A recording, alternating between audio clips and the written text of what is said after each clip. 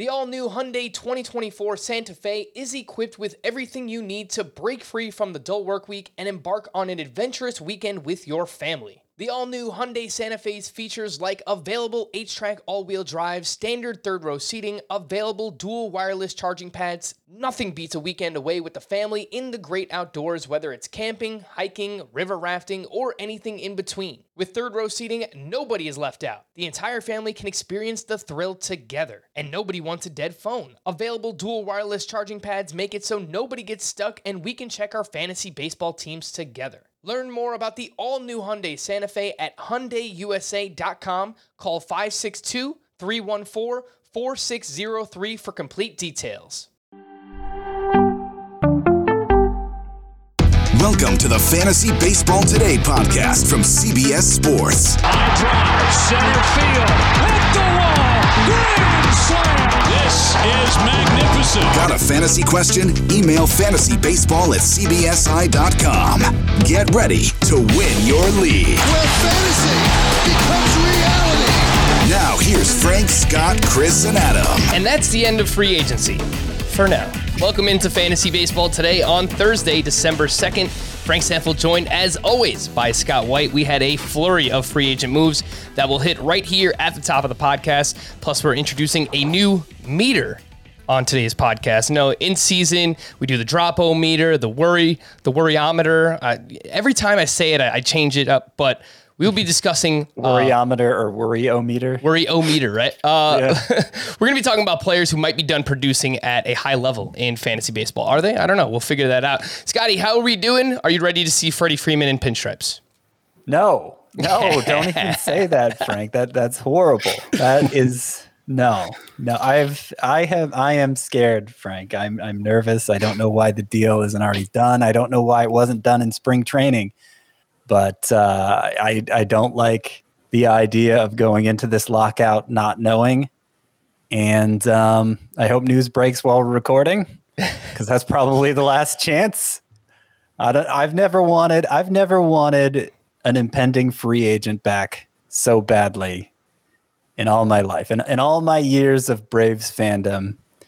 And I'm sorry to go all Uber fan on you here. I feel like winning the World Series has brought out the homer in me in a way that it's never been on display in 14 years of working for CBS. But now it's I can't have it. I can't stomach the thought of Freddie Freeman in another uniform. It needs to happen, Frank. Yeah. We need him back. Well, we are recording this. It's right around 10:30 Eastern time here Wednesday night. So there's still a chance some things can happen before we hit midnight. And when we hit midnight, it looks like we are going to go into an actual lockout where free agency will be frozen for, I don't know, however long it takes for the new CBA to be figured out. We are not alone. Joining us on today's podcast, a contributor for NBC Sports Edge, Fantrax, Roto Ranks, and New Life Fantasy. He's been part of a lot of our mock drafts, but it's the first time here on the podcast. Welcome in, Micah Henry. What is going on, man?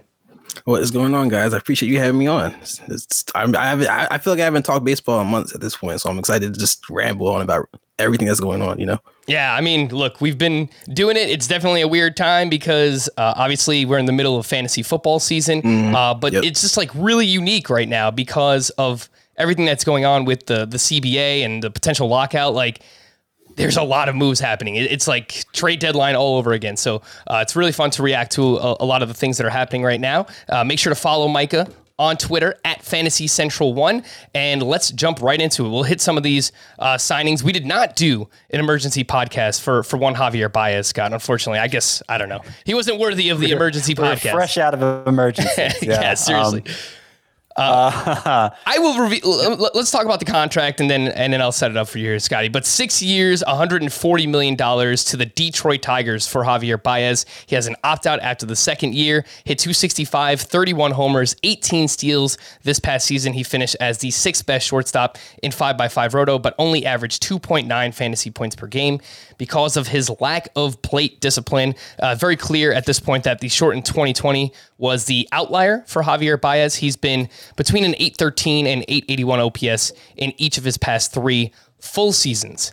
Now, unfortunately, Scott, this might not be the best move for his fantasy value because we know Comerica Park is a bigger park, and according to StatCast, he would have hit just 24 home runs if he played all of his games last season in Detroit. Obviously, that's not realistic, but this doesn't seem like a very good venue change for Javier Baez's value. What do you think? Yeah, 24 versus the 31 he actually hit, which, it's worth saying. I don't know how scientific that is. It's really just measuring the distance of the batted balls and the dimensions of the park, and there are a lot of other factors that come into play there. So, yeah, I mean, Detroit's a tougher place to hit than Wrigley Field. We saw that when Nick Castellanos went the other direction from Detroit to Chicago.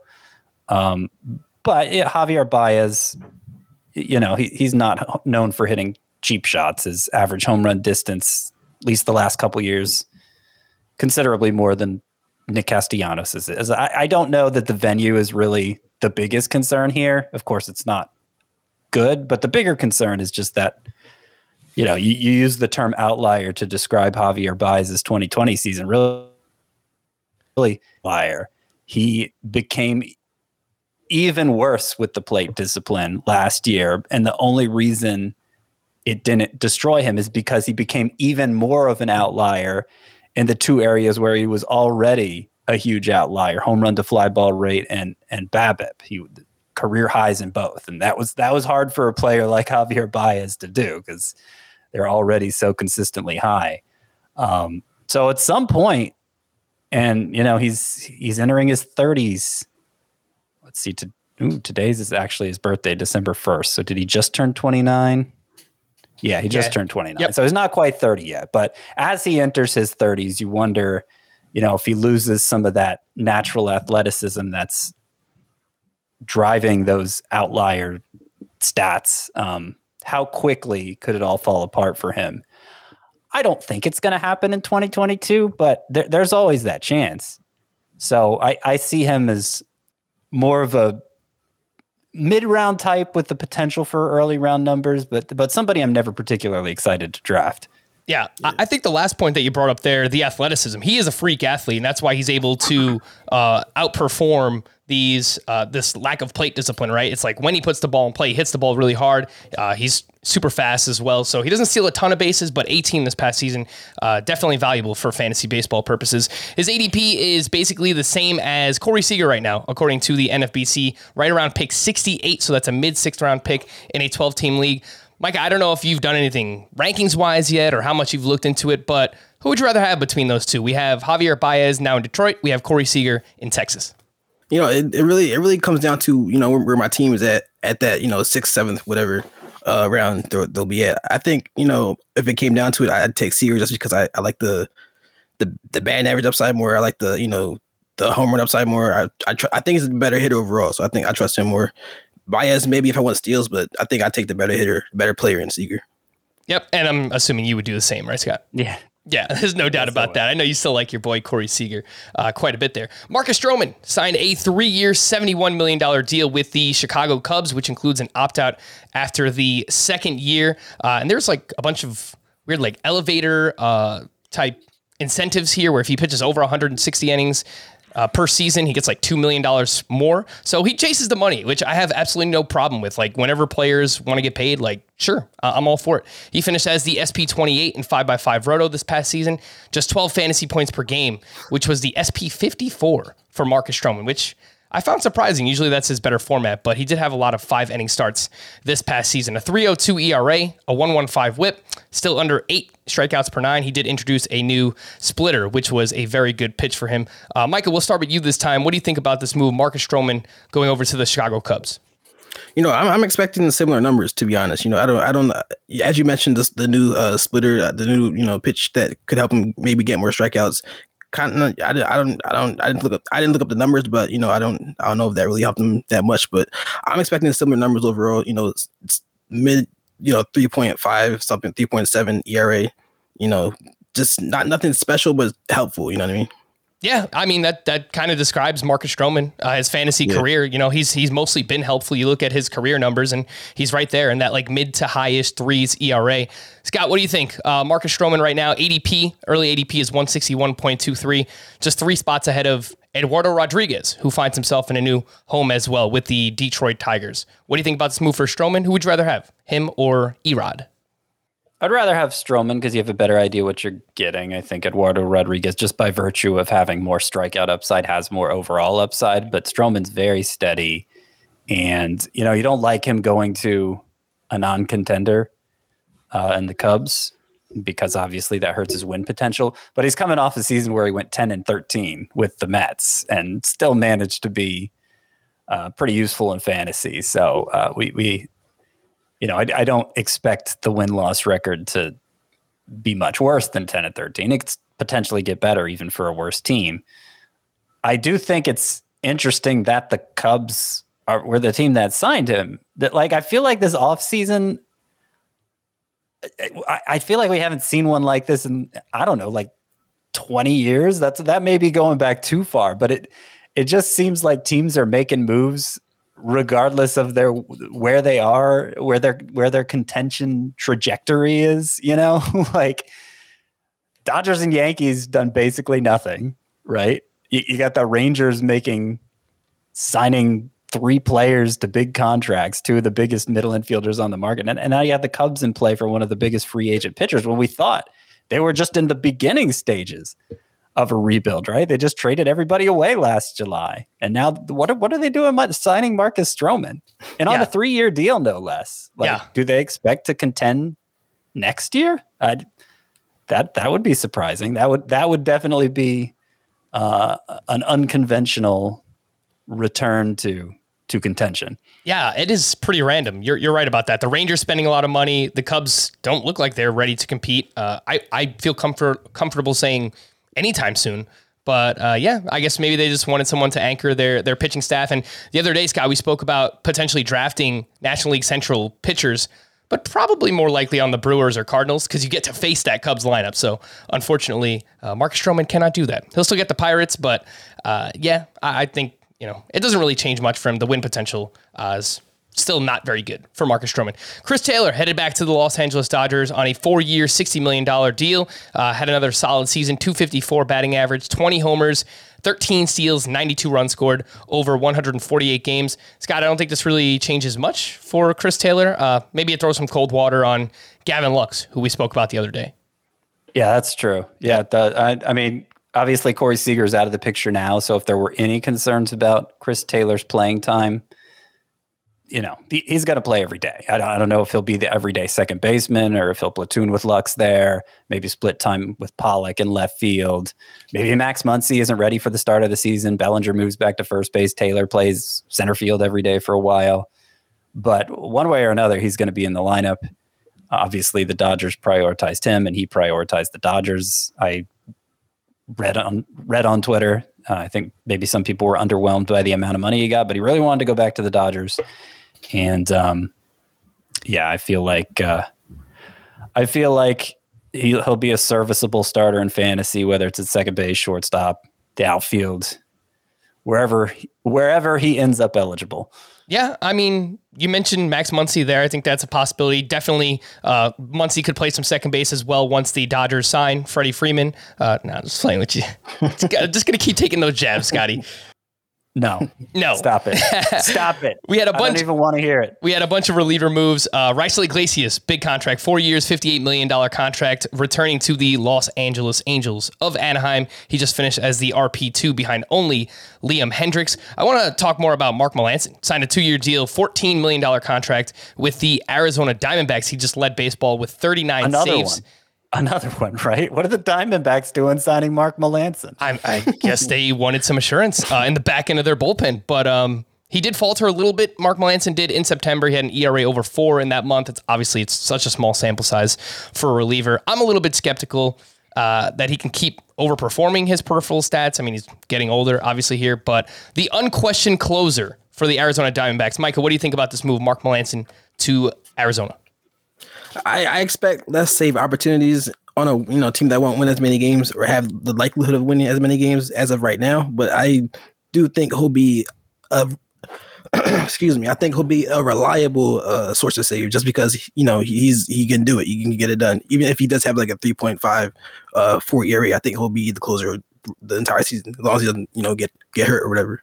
Yeah, I mean, unquestionably, he's going to be the guy there. How about this, Scott? Corey Knebel to the Philadelphia Phillies on a 1-year, $10 million contract. Pitched really well for the Dodgers this past season, but it was only 25 2/3 innings. So, again, smaller sample size for him. A 2.52 ERA, 0.97 WHIP, 10.5 K per nine. And the fastball velocity was back up closer to where he was at when he was in his prime, when he was saving all those games for the Milwaukee Brewers. Ian Kennedy is a free agent, so I'm guessing as of now, Corey Knebel is the leader for the Philadelphia Phillies. Still, a lot can change. Yeah, and I think there may be some semi-clarity, as much clarity as we ever get about the closer role these days. Dave Dombrowski, who's, of course, running the Phillies now, after this signing, he was quoted as saying, "We're not necessarily going after a closer at this time," which maybe means they found their closer. As you mentioned, Kennedy's gone. Knebel was a high-end closer. I think it was 2017. He had 39 saves for the Brewers with low ERA, elite K per nine, health problems since then, obviously. But he looked great when he was healthy last year for the Dodgers. He looked like he was basically back to that 2017 form. And, he could be a pretty exciting closer. So hopefully that's what ends up happening. But as I intimate, my camera's shifting angles on me. What's going on there, Scott? Got a lot of headspace all of a sudden. I wanted to show off the top of the Christmas tree behind me. What was I saying? Oh yeah, I don't think we're going to know for sure who the Phillies closer is. Unless they trade for Kimbrel or something. Yeah. Even heading into opening day, I don't think we'll know. I think that's just the way most teams play it these days. Yeah, and I think that's the next name I wanted to mention was Craig Kimbrel, because we missed this one last week, but Kendall Graveman signs with the White Sox on a 3-year, $24 million contract, which I think only solidifies that Craig Kimbrel will be traded at some point this offseason. I think the Phillies make a lot of sense. I think the San Diego Padres, now that they do not have a closer, could make some sense. A reunion there with Craig Kimbrel. Speaking of the Padres, they did sign a reliever, Robert Suarez, to a 1-year deal with a player option for 2023. Admittedly, did not know much about this guy before he signed, but a hard-throwing right-handed reliever who just posted a 1.16 ERA with 42 saves over in the Japanese League with the Hanshin Tigers. Just under a strikeout per inning, too, so I don't know how much strikeout upside is there, but he's someone who has handled that role before. We'll see what other moves the Padres make in the offseason. A few other smaller ones here. Rich Hill signed a 1-year deal with the Boston Red Sox, 3.86 ERA, 1.21 WHIP this past season. Mikey, you think anything left here for Rich Hill when it comes to fantasy? Maybe, he had some glimpses last year, but I think there's gonna be more inconsistency than anything going forward, just because of injuries, performance, everything. But I will take him if I had my rotation all set and I maybe want some upside at the back end of my rotation, back end of my bench, I'll maybe take a flyer on him and see what happens. Yeah, here's what I wonder about with the Rich Hill signing is they signed Michael Wacha, the Red Sox did earlier this offseason, which, Michael Wacha, whatever, take him or leave him. But I presume they signed him to be in the rotation. I was counting on Tanner Houck being in the rotation, as good as he looked down the stretch last year. Seems like he has a lot of strikeout potential. But there's not room for all three of those guys. Yeah, I mean, they're talking about Garrett Whitlock being in the rotation too. So I'm not even factoring him in. Yeah. So I'm disheartened to hear that Rich Hill is now joining the Red Sox, because I'm not sure he's one of the most deserving 5 candidates for that team at this point. He had like an 8-game stretch from the end of April to the beginning of June where he had a .99 ERA, I believe it was. And so his season-long numbers look pretty good because of that. But I think from that point forward, early June on, he had like a 4.36 ERA, something like that, high whip too. I don't think there's much left for Rich Hill, and I'd rather see those innings go to Tanner Houck. Oh yeah, there's no doubt about that. I think Tanner Houck, before these signings, was going to be a pretty popular, late round sleeper with pretty massive upside for 2022. We'll see what happens. I don't know if you also saw this, Scott, but James Paxton signed with the Red Sox, a 1-year, $10 million deal. They have a 2-year club option. So I guess if he looks good when he returns in likely the second half of the season. He had Tommy John surgery in the end of April last year. Then they can opt into those next 2 seasons, 2023 and 2024. Yeah. But obviously that's for later on in this upcoming season. The timing of the surgery was end of April last year. So you think 18 months? I think it's possible, 50-50 shot, I would say, that Paxton doesn't even pitch this year. So they're paying him $10 million for the right of first refusal in 2023 and 2024, basically, which is interesting. I mean, clearly they think there's more to be had here in James Paxton. He'll be in his mid-30s, but, he was still a big strikeout guy for the Yankees when he was last healthy. Mm-hmm. Alex Cobb to the Giants is official. We spoke about that on our previous podcast. The numbers there, 2 years, $20 million deal. The Cubs signed Yan Gomes to a 2-year, $13 million deal. Micah, do you think this means that they will try and trade away Wilson Contreras? It's possible. Gomes is not, he's not the guy that you want as your catcher one in the, typical one catcher league, maybe 2 catcher league. You have as your second catcher, but I mean, it's possible since it's a 2-year deal, they keep him there and they, deal with Contreras for whatever they can get. I don't know. We'll see what happens. Yeah. Universal DH. I mean, I guess that could open up some playing time if they wanted to play Wilson Contreras there and maybe try him out at first base, something like that. But come on, Frank Schwindel. There's no way we're getting rid of Frank Schwindel, obviously. The Padres acquired Jorge Alfaro from the Mets. They now have Austin Nola, Alfaro, and prospect Luis Campusano, who is waiting in the wings. Alfaro did play some outfield for the Marlins down the stretch, so maybe using him in some kind of dual role capacity. I don't know what's going to happen. The Marlins acquired Joey Wendell from the Tampa Bay Rays for outfield prospect Cameron Meisner, whom I spoke with Paul Sporer about last week when we had him on the podcast. He was down at AFL, Sporer was, and he said that Cameron Meisner was someone who stood out to him. So no surprise the Tampa Bay Rays go out and acquire him for Joey Wendell. We had the non-tender deadline Tuesday night. The biggest names worth mentioning here, Matthew Boyd, non-tendered by the Detroit Tigers. Chad Kuhl, non-tendered with the Pirates. Not the biggest name. Robert Gsellman, non-tendered by the Mets. The Yankees did tender a contract to one Gary Sanchez. So looking like he will be the starting catcher for my New York Yankees, which kind of done with Gary Sanchez. Scott, wish we were trying something else out, but it doesn't look like that can happen. Matthew Boyd, anything, like he's probably the biggest name that was non-tendered. Anything left there, Scott? I tried to make him a thing this past year. You shot me down. Yeah, repeatedly. I shut you down. No, I haven't. I think Matthew Boyd's star has burned out already. It was very short-lived. Basically, was it 2019 or was it 2018? It was that one season where he struck out everybody, and then it was just a total aberration. I believe it was home run prone. 2019. Yeah, and obviously he had some pretty big arm issues last year that he didn't end up succumbing to surgery, but I think that's still something you have to worry about wherever he ends up signing. I am seeing this tweet from John Heyman breaking. Not Freddie Freeman. MLB owners vote unanimously to institute a lockout. It is expected to begin tomorrow. Again, we're recording this Wednesday night, but unclear what time. So just confirming what we expected all along, but there you go. Some confirmation, at least from John Heyman on the matter. A few more smaller signings. Yes, we will get through these and then we'll talk about a bunch of players, whether they are done or not. Dylan Bundy signed a 1-year deal with the Minnesota Twins. Mike, I saw that you were tweeting about Dylan Bundy. Any hope here that he can potentially get back on track?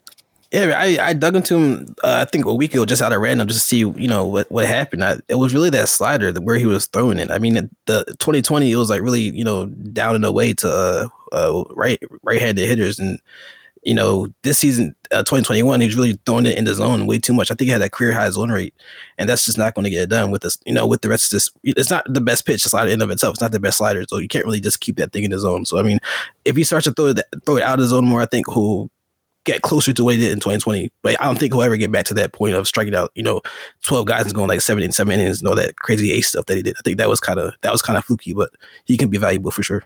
Yeah, and it looks like, at least as of now, looking at their rotation, they're going to need him. Yeah. Wow, I'm looking at their roster resource page. They have him penciled in as their SP1. As of now, it's Dylan Bundy, Bailey Ober. Obviously, Joe Ryan is there, so there's some hype there. Randy Dobnak, Lewis Thorpe. So Yikes. We'll see what happens with the Minnesota Twins. That's not good. Clint Frazier signed a 1-year deal with the Chicago Cubs. They also signed Harold Ramirez last week. They have Ian Happ on the team. They have Rafael Ortega. They have Jason Hayward still on the roster. So there's going to be some kind of crunch here when it comes to playing time. National League could have the DH, so I guess that's something that helps. But what do you think, Scott? Any hope for once breakout hopeful Clint Frazier? Not really, Okay. if I'm being honest. I think this is the sort of move that a rebuilding club should make. Take one last shot on a guy once perceived to have high upside that now is essentially free because he's worn out his welcome at his previous stops. So often these rebuilding teams will just fill in their open spots with obvious journeyman, barely hanging on to a major league job kind of guys. And there's nothing to salvage from that. I mean, if you're committed to losing anyway, you might as well give your bats to somebody who could raise his value and become an asset for you, which Clint Frazier still potentially could, but the odds are definitely against it at this point. And I'm certainly not looking to target him in fantasy. Well, let's give credit where it's due. Go ahead, Micah. Go ahead.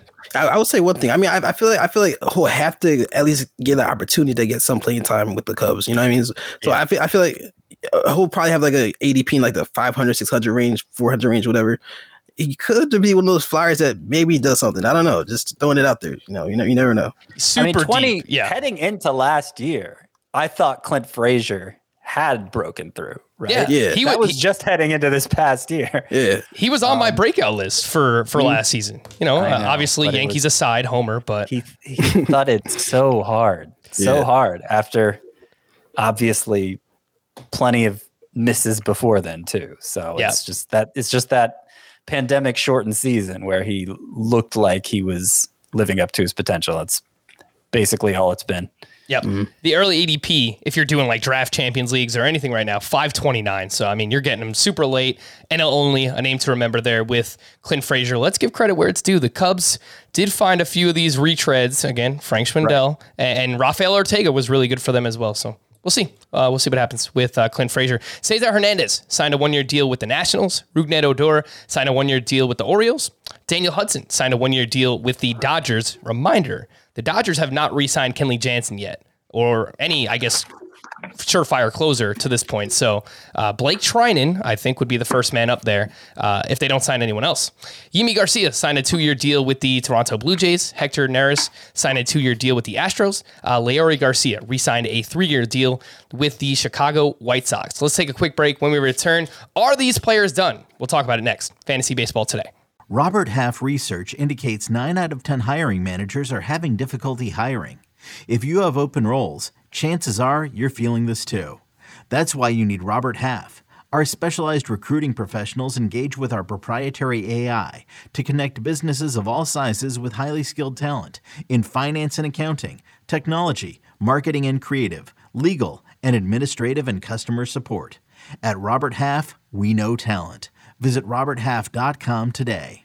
All right, so let's jump in. Are these players done? Let's fire up the Dunzo meter. 1 on the Dunzo meter means this player has a lot left in the tank. They are not done. They're far from that. We are pretty excited to see what they can do and hopefully bounce back in fantasy baseball. 10 on the Dunzo meter. Stick a fork in him. He's done. There's nothing left. This person is not helping you in fantasy baseball. Let's start with one of the more popular players to talk about this offseason, Scott. I crowdsourced Twitter. I asked who they wanted to hear during the segment, and unsurprisingly, Cody Bellinger was a name that people wanted to hear a lot. He was historically bad this past season. 165 batting average, 10 homers, 3 steals in just 95 games. Coming off the shoulder surgery last offseason, he dealt with a calf injury earlier on this season as well. He also had a really bad 2020. Obviously, shortened season. He tweaked his batting stance.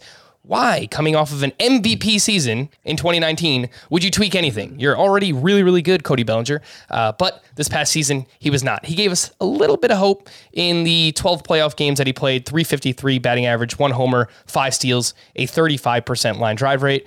But that is an extremely small sample size. Scott, Cody Bellinger on the Dunzo meter. Where are you? I'm glad you're giving me a whole range of options to choose from here, because these top ones are the most difficult. I'll go 4 on Cody Bellinger. So a little more to the side of I don't think he's done. He's still 26. So, right in the prime of his career. And he was the league MVP in 2019, obviously. Since then, I think he's just become a mechanical mess in between constant tinkering and injuries. He's just totally lost his way. And that's something that can be regained with coaching and reps. That's something I feel like he can get back. And I feel like if that happens, it'll be like a switch turned on, and like 2020 and 2021 never even happened for Cody Bellinger. So there's definitely a point where I would be excited to take a flyer on him. I mean, flyer might be too strong because he's going to go in the middle round, the early to middle round. I have him as my number 29 outfielder, basically. So I draft him ahead of guys like Austin Meadows and Robbie Grossman, guys I don't feel like really compare in terms of upside, but I'm not drafting Bellinger at his upside anymore either.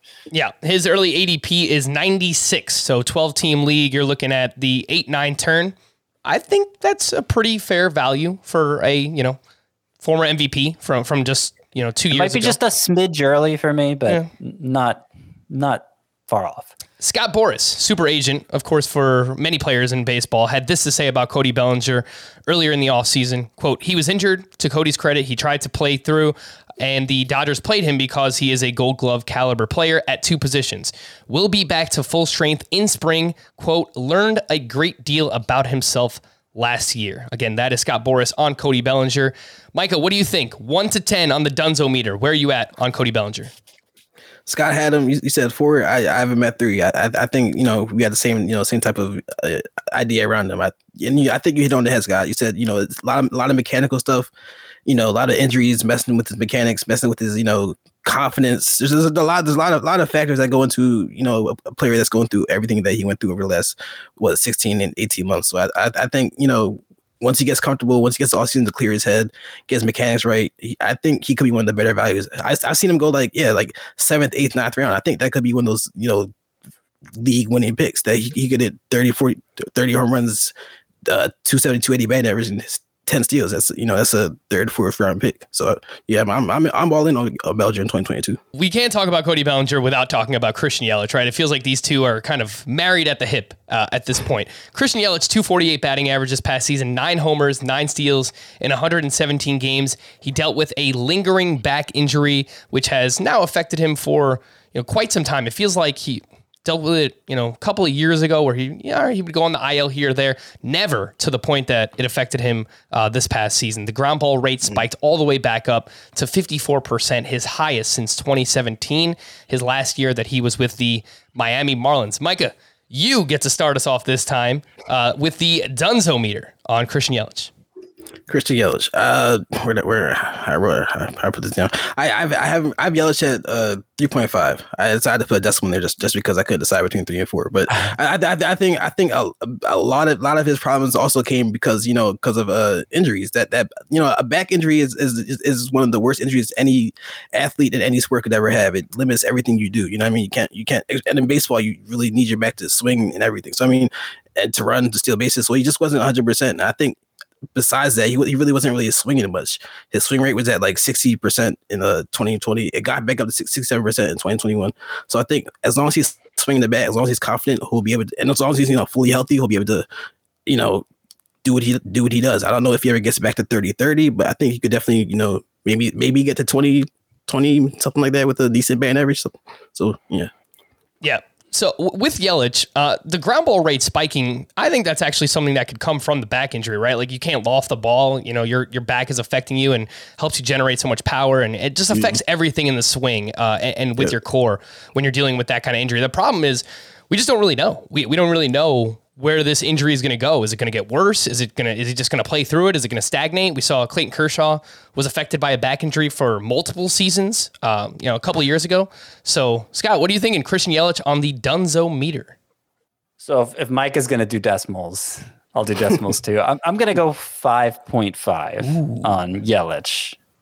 I had Bellinger 4. I'm going 5.5 on Yelich, which means I'm leaning ever so slightly towards him being done. And that's because I'm putting a lot of weight on this back injury and just I don't want to write Yelich off because I know the upside is first round ability. Right? Like he could. I don't think it's outside the realm of possibility. He could bounce back with another first round caliber season. I think that's definitely within his range of outcomes. So, I have to respect that.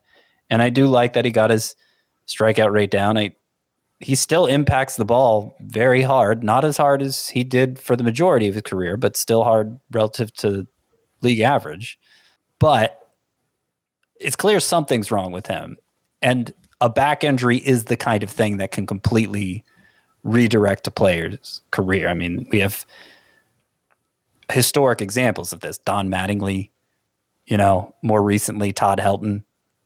Their backs started bothering them and they just stopped hitting for power. And kind of feels like we might be seeing that for Yelich. I hate to see it, but I do think it's a legitimate concern. So I only rank him one spot behind Bellinger. I still would take a chance on him in about the same range, maybe like the 9-10 range, around 9-10 is where I'd put him.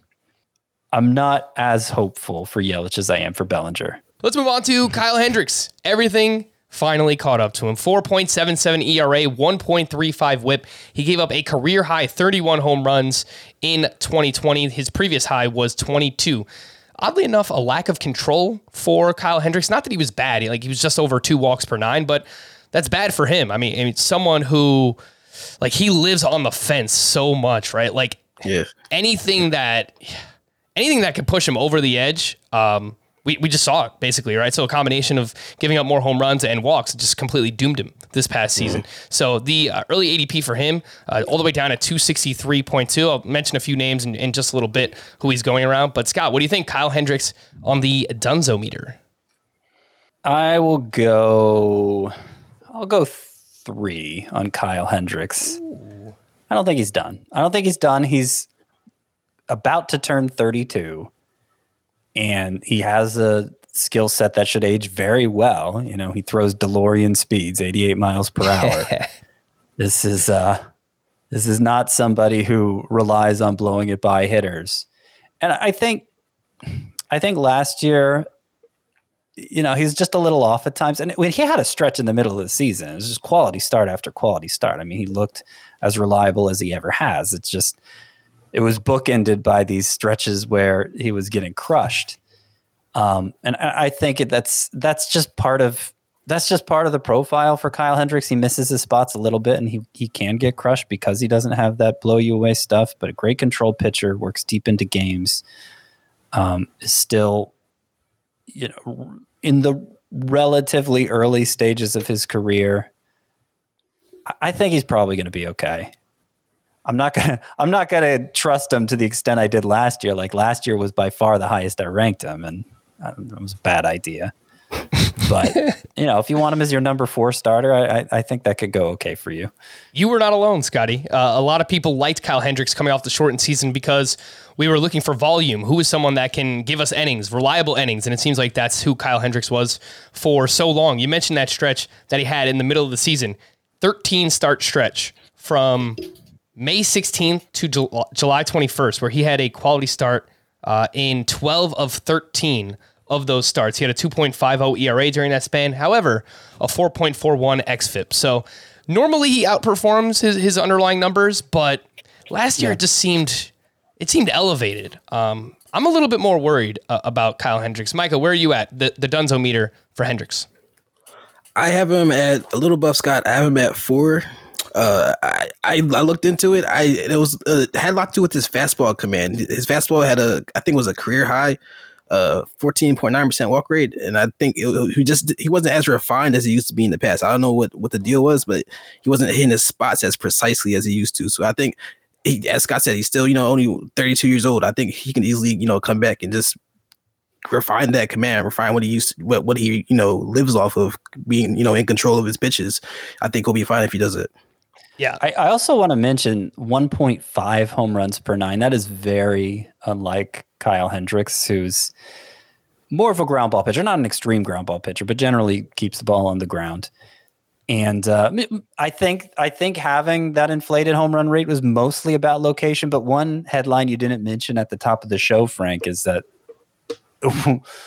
there are reports that MLB was actually mixing in the older juice balls with the newer deadened balls this season. And they were all mixed up, apparently because of supply issues, reportedly. So though there are some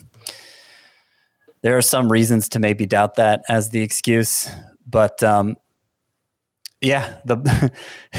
variable just became it just became a huge variable again, and because we can't really narrow down when one ball was being used and where it was being used and when the other ball was being used. And in theory, we could see more impacts from that heading into next year, since we didn't get a pure sample of how the new ball will play in 2021.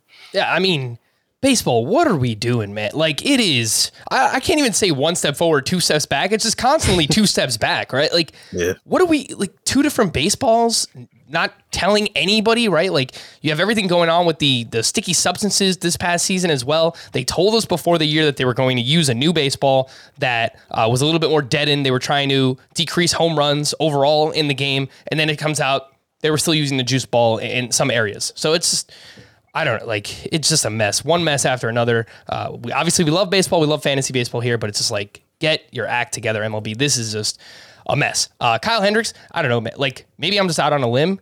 I kind of think he's done. Like, I think I would put him like 7 on this meter here, because for years he outperformed these peripheral numbers, and I don't, like, it just seems like everything finally caught up to him.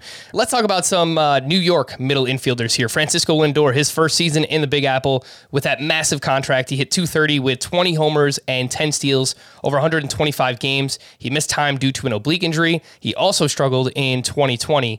We now have about 185 game sample of him being right around a 740 OPS bat. So that is pretty bad. There's a chance that he was helped out by the bouncy ball when he was hitting all those home runs in 2018 and 2019. Glass half full. He had a pretty big September, 257 batting average, 9 homers, and 895 OPS. Micah, you can start us off here. Francisco Lindor on the Dunzo meter. I have him at 2. I expect a decent sized bounce back in 2022. He had career low contact rates in 2021, but the quality contact was fine. I think he had a career best hard hit rate. So I think he's still hitting the ball hard.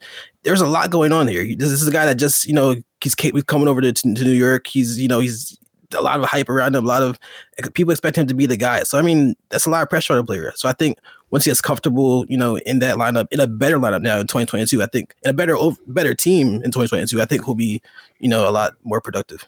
Yeah, and we've seen that before. First year with that big contract, there's been many times where players fail to perform in that first year. Michael, we were talking beforehand. You're a Phillies fan. I know Bryce Harper's first year there was not ideal either. So these things happen when we get superstars in new places. Scott, what do you think about Francisco Lindor on the Dunzo meter? So I am going to say 5. Ooh. I'm going to say 5 because it kind of depends what you mean by done. I mean, I think he can probably be better than he was last year. I don't think he's going to be first round caliber bat again, or even second round caliber bat again. I think he was tailor made for the juice ball era, and he kind of leaned into it as it was happening, because the home run explosion came. The juice ball era started basically the second half of 2016. 2017 was the year he broke through as a 30 homer guy, and he did it by elevating his launch angle, kind of selling out for home runs. And he's one of those guys, I've referred to them, hit a lot of home runs in spite not having a particularly high average exit velocity. He stuck with that approach this past year with, at least many of the balls being deadened, not all of them apparently, but there was obviously they weren't there were deadened baseballs this past year, right? And he stuck with that same high fly ball approach, and they just weren't carrying over the fence for him. And when you're hitting a lot of fly balls and they're not going over the fence, it wrecks your batting average, which we saw happen to him. And I think the best thing he could do now is go back to his initial approach prior to 2017, where he was more of a line drive hitter and maybe top out at 20 home runs rather than 30 plus. And if he does that, he'll still be a quality starter in fantasy, but I'm really not counting on him ever being that high-end shortstop again. The early steamer projections on Francisco Lindor, 252 batting average, 30 homers, 13 steals. I think I would take the over on the batting average. Maybe we get 260, something like that. The under on the power. I think, maybe he's just like a 25 homer bat at this point, something like that. Mid-20s. Slight over maybe on the steals as well. 15 steals, 25 homers, 15 steals, 260 bat. I think a lot of people would sign up for that where he's going right now, which is an early ADP of 51.9. So an early 5th round pick. I wish I was getting a little bit more of a discount coming off the shortened season, coming off this past season, but he's going just 3 picks behind Wander Franco. Scott, who would you rather have? I'd rather have Franco. Micah, what do you think? Wander Franco versus Francisco Lindor? I'll take Franco. Yeah, I agree. Give me the upside, and honestly, might be a better floor too. So yeah. All right. Well, I would take Jorge Polanco over Lindor. I still have Lindor in my top 12 and still want him as a starter, but I have more confidence in Polanco's power than Lindor's at this point. All right. Jorge Polanco, ADP of 91.6. So you could wind up with a lot of Jorge Polanco this upcoming season, Scott. None of Lindor, apparently. Yeah, apparently not. All right. So I have 2, 4, 6, 8 more players. We're not going to be able to deep dive each one of these. Here's what we'll do. I'll let you guys alternate who breaks down and gives analysis on a player, but you guys could still give out your Dunzo meter picks for each of them. Scott, you will get Gleyber Torres up next. I mentioned New York middle infielders. I don't know what is going on with this guy, but the past couple of years, it's like Space Jam style, lost all of his talent. It is just someone stole it. I don't know where it is, but Gleyber Torres does not have it anymore. There you go. 169 games since the start of 2020, a 255 batting average, 12 homers, 15 steals for Gleyber Torres. The home run to fly ball rate has taken a huge step back. Maybe someone that was also helped by that bouncy ball. Glass half full for him as well. Played 19 games at second base towards the end of the season, and he did perform better then. 300 batting average, 2 homers, 4 doubles, and 815 OPS. Still not the player that he was, but looked a little bit more comfortable. Really not a major league shortstop. He's very bad there. Scott, where are you at? Gleyber Torres, Dunzo meter. 8? Yeah, this one's tough, man. This one is tough. Yeah. It's everything I said about Lindor applies twofold to Gleyber Torres because I mean his exit velocities, his hard hit rates were really blah early in his career, and he was hitting home runs in spite of that. And so when you see basically the data remain unchanged year after year, and yet the production goes way down, especially when 2021 is the season you're keying in on with the change in the ball. I think that might pretty much tell the story. It's too early to say for sure. It's only 1 year of data, and it wasn't. It was, again, the variable wasn't what we thought it was. It was. I keep getting tongue-tied when I try to explain what I mean, but they were mixing in balls, right? They were mixing in juiced balls and deadened balls. So the data was kind of corrupted in that way. But even so. That might tell the story for Gleyber Torres. Is just that profile of hitter isn't going to be able to hit for power anymore. And if they're not able to hit for power anymore, then they really need to change their whole hitting makeup to be a useful player. Yeah, and we also had that just crazy stretch in 2019 where he just destroyed Baltimore pitching, and like their pitching staff was historically bad that year. I think he hit like 13 homers in 19 games or whatever it was. So that was a lot of his production there. Micah, just give me a number, maybe a quick thought on Gleyber Torres here. Dunzo meter. I have him not as harsh as Scott, but I have him at 7. I agree with a lot of points Scott said. And speaking on the point where he said he has to, kind of like adjust his game a little bit. He hit 312 against breaking pitches in 2021, 289 XBA. I mean, if he's making adjustment to hit better against breaking pitches, that's going to help him hit better for average. But the power isn't there. He had like an 81 average exit velocity against breaking pitches. That's not going to get it done. So yeah, I have him at 7. I watch a lot of Yankees games. He could not hit fastballs up in the zone. He just could not get to them. So just quickly pulling up. Yeah, he had 230 against fastballs this year. It's just like, it's not going to work. Like, you got to be able to hit fastballs at this level. And at least this past season, he couldn't do that. He was 259 in 2020, so a little bit better, but not much. Let's move on to Hyunjin Ryu, 4.37 ERA, a 1.22 whip, career low 7.6 K per 9 with just a 9.7% swinging strike rate, and maybe someone affected by the sticky substances because the first 2 months of the season, a 2.62 ERA with a near 11% swinging strike rate. From June 1st on, Hyunjin Ryu, a 5.37 ERA, just under 9% swinging strike rate. He did deal with some injuries, dealt with some off-season stuff, off-the-field issues, which we found out after the fact. Apparently, he wasn't able to see his family for a long stretch of time. I believe it was because of COVID and the fact that the Blue Jays were not playing in their actual park, and they were moving around, so he didn't get to see his family, and it's something that actually affected him and something that he talked about. So I don't know how we factor that into our analysis, but Micah, you get Hyunjin Ryu here. Where's he at on the Dunzo meter?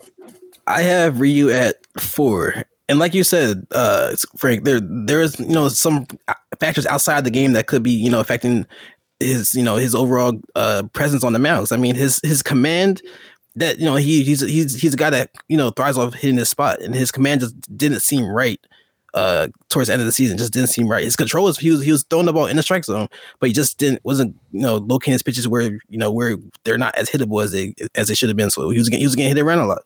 So I think going forward, I think he can turn that around. I think he can get his head right and just make the adjustments he needs to make. I think I'm not too worried about him. All right, a 4 from Micah. Scott, give us a number, maybe a quick thought here on Hyunjin Ryu. I'm going to have to give a quick thought because I'm going 9 on Hyunjin Ryu.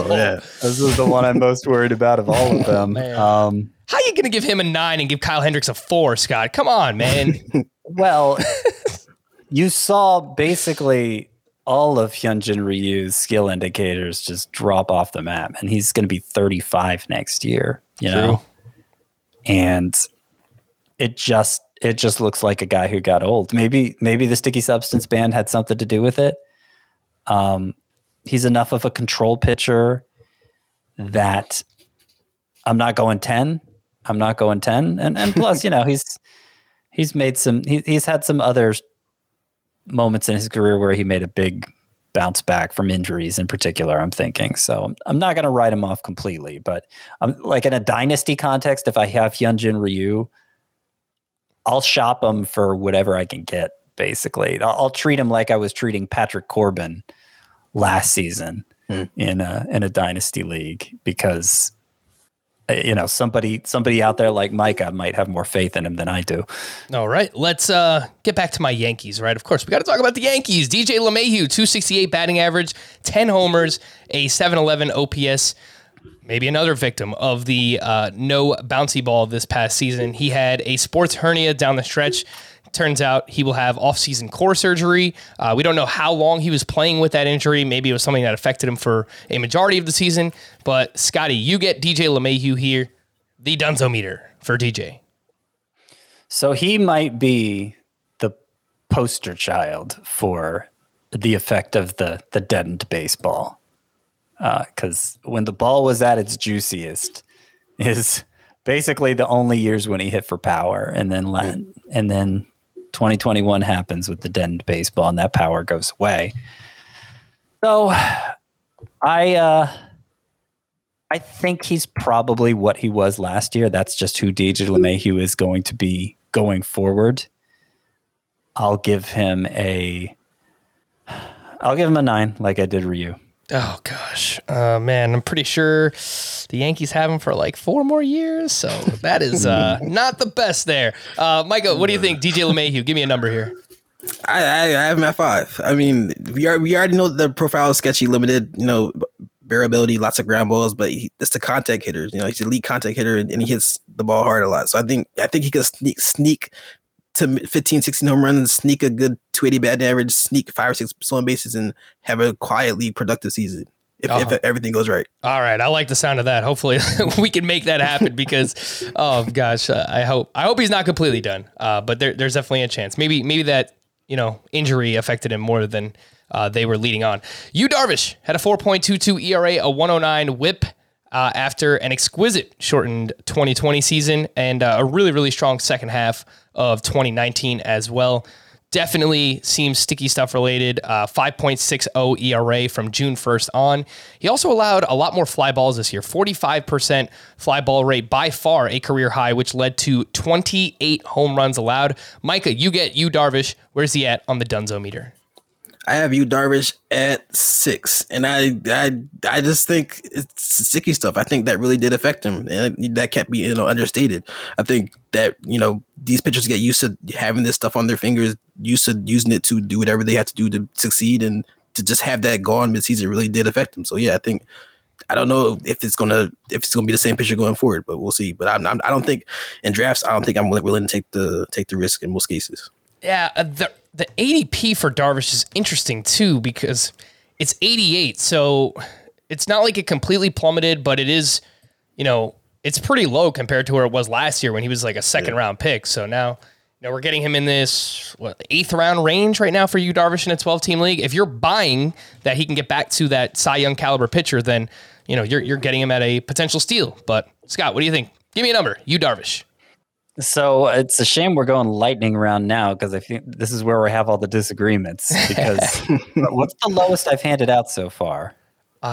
Maybe a 3 or 4. Well, okay. I'll go 3 for Darvish. The timing with the sticky substances, that's definitely suspicious, but I think it might be a red herring. You mentioned it, Frank. His fly ball rate was much higher than usual, and that was true from the beginning of the season. I remember looking at it at some point in May or June and thinking, Yu Darvish is really outperforming his xFIP here. Are those fly balls going to catch up to him? And they did in the second half. And I don't know if the sticky substance ban contributed to that. It helped exacerbate the effect, but he was playing with fire all along. And he's had these really infuriating stretches in his career, right? Part of it's because he has 6 pitches that he's constantly he's constantly reshaping his arsenal based on how those pitches are performing for him. And I think he may have just been a victim of his own tinkering this past year. The stuff is still electric. I think more likely than not, he has some high end years left in him. The last one we'll actually talk about here is Trent Grisham. I'll give you 3 names at the end. You could just give a quick thought on each. But Trent Grisham, 242 batting average, 15 homers, 13 steals, a 740 OPS in 132 games. The home run to fly ball rate went from 20% in 2020 down to 12% in 2021. The weirdest part, what I was worried about coming into this past season was, would he play against lefties? How good would he be against lefties? He was much better against lefties this year than he was against righties. So that wasn't even the issue for Trent Grisham. So, Scotty, you get this one. The Dunzo meter, Trent Grisham. Well, I hate to sound like a broken record.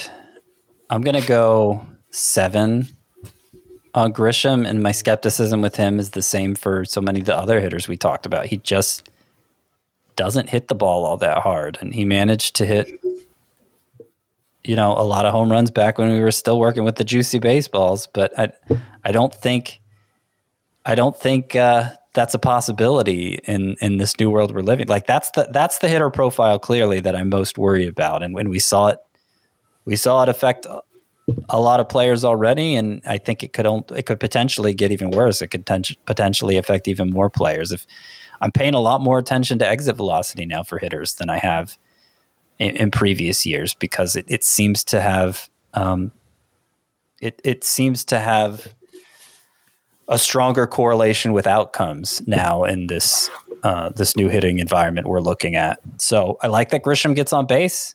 Obviously, he can contribute some stolen bases. That's why I'm going 7 on him versus 8 for Gleyber Torres versus 9 for DJ LeMahieu. But I don't think we're going to see the 2020 version of Grisham again. Scott, you're going to have a pool of about 10 hitters that you could draft in 2022. I think one of them is Jorge Polanco. I know you like Kyle Schwarber a lot, and then we'll figure out the other 8. But it seems like there's a lot of hitters that you're actually pretty worried about, and I get it. I get it. Yeah, well, that's part of the reason why I'm doing an about face here with the pitchers versus hitters who I invest most of my assets in. I'm back onto the hitters because it just feels like the hitting crop, the useful hitting crop, is narrower than it's been in recent years. All right, Micah, you have a number for Trent Grisham on the Dunzo meter? Yeah, I have him at 5. All right. Anything else that you'd like to add on him? A quick thought? I did want to say quick. I have a lot to say, but I'll try to summarize it. So I didn't want to go on a rampage. But so 2021, he hit 218 against fastballs. I think that's going to improve. He's a young guy. I think that's important. And his zone contact was a career high 87.7% in 2021. I think for a young guy that's hitting in the zone that much, and a guy that can improve his quality of contact, I think there's potential for him to improve his metrics overall. I think he could set a career high max exit velocity in 2022 or 2023. So I think there's still room for improvement, given that he's so young and given that he does have these raw tools that he can use. So it's 5, just in the middle. All right, a little bit more optimism there for Trent Grisham. Scott, I'm going to give you 3 players, and you have no more than 30 seconds to give out your numbers and say anything you want. So good luck. Chris Paddack, Charlie Blackmon, and Zach Greinke. They all might be cooked, so. I will go. Oh man, most of my 30 seconds is just going to be me thinking. I'm going to go 9 on Chris Paddack. That might be a little high. I'm going to go 8 on Charlie Blackmon. I don't think he's going to be prime Charlie Blackmon, early round Charlie Blackmon again, but I think he's still pretty useful just as he is. So I don't know. 8, I'll say. And Zach Greinke, 7. Zach Greinke, a free agent as well, so we'll see where he winds up. Chris Paddack, probably my biggest L of 2021. I did have quite a bit of him. Finishes with an ERA over 5, dealt with COVID and elbow injury. It was just a complete mess. He only has the 2 pitches. You know what? I'm going to drop Greinke to 6. Okay. I mean, I'm actually with you on Chris Paddack. Maybe it's an 8 or whatever. He's still young-ish. I don't know. Maybe you can figure it out. Micah, what do you think? Those 3 names, Chris Paddack, Blackmon, Zach Greinke. So Paddack, I have at 5. I still think he's still developing. I like him a lot.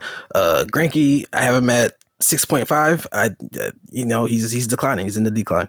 And Blackmon, no stolen bases, not a lot of power, but he will hit for average. So I'll give him a 7.